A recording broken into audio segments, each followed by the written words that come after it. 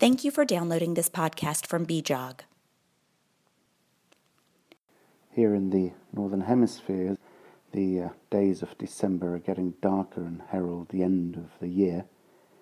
And it's this time of the year that it may be useful to reflect and look forward to the future. One positive thought is that the progress that is being made in reducing child and maternal mortality year on year continues. There are two recent reports from the World Health Organization that indicate that deaths of children have more than halved since 1990, and that maternal mortality ratio has also declined by about 38% from 2000 to 2017. One of the most common causes for maternal death is severe bleeding after childbirth. Most of us as obstetricians will at some point have used some kind of balloon device in atonic postpartum hemorrhage as an adjunct to uterotonics to control bleeding. I remember that as a trainee, my preference was a Sengstake and Blakemore tube.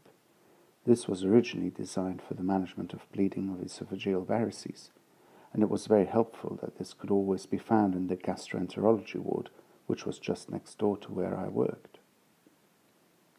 In low-income settings, the condom catheter is the cheapest option of such balloon device. In this December issue of BJOG, Anger and colleagues report an important trial where they used a stepped wedged cluster design of condom balloon tamponade. The results are completely counterintuitive. Not only did the introduction of the condom catheter in these settings not improve maternal outcomes, it actually increased the rate of PPH-related surgery and death. The question is whether this means we should abandon this procedure altogether because of a lack of effect. There is a thoughtful mini commentary by Andrew Weeks and his team, which tries to put this finding into context and also discusses the dilemma for those of us who use balloons in practice. In another relevant study on hemorrhage from Sweden, Thurn and colleagues cross-linked births over 20 years to the transfusion database. They defined massive blood transfusion and found that this was really rare in this setting.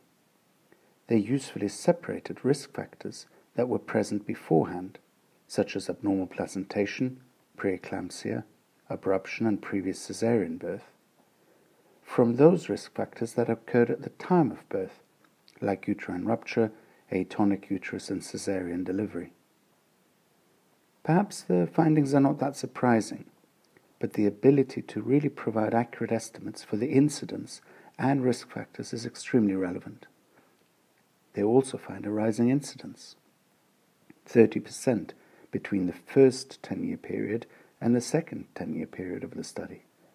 This is an important observation and warrants further investigation. The December issue also includes an article from our BJOG Inspired series, reflecting on how effective simulation training in obstetrics can help to provide more effective emergency care during hemorrhage. Every day we see clinical opinions that vary widely, between countries, between neighboring hospitals, or even sometimes clinicians working in the same unit. We all like to think that our medical opinion is formed only by hard evidence, but in fact we often use intuition, experience, or perceived logic. This is neatly illustrated by Bonnet and colleagues in an exhaustive review of studies reporting on the correlation between the alert line on the partograph and the occurrence of adverse birth outcomes. The authors found very wide variation in the percentage of women crossing the alert line, and none of the studies really suggested that the action line on the partograph was accurate enough to make it a useful diagnostic tool for management. Our issue also includes two debate pieces. One asks whether we should offer induction of labor to all women at term, and the other examines whether pre-implantation genetic screening should be used in all IVF cycles when a woman is over the age of 35. Reading both sides of an argument makes us aware of the latest evidence, but also how interpretation of this evidence still plays a role in outpatient care. So can these papers help to further improve maternal and newborn well-being?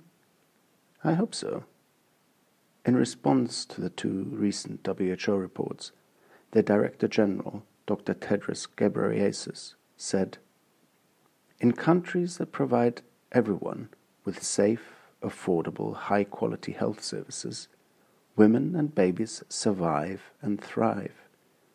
This is the power of universal health coverage." Safe and high-quality care must rely on evidence, and BJOG will continue to serve women and their carers worldwide by disseminating such evidence in 2020. Happy New Year. Thank you for listening to this podcast from BJOG. We have been reporting the best research in women's health since 1902. We are keen to hear your views. Tweet us at BJOG Tweets. You can find more podcasts at www.bjog.org.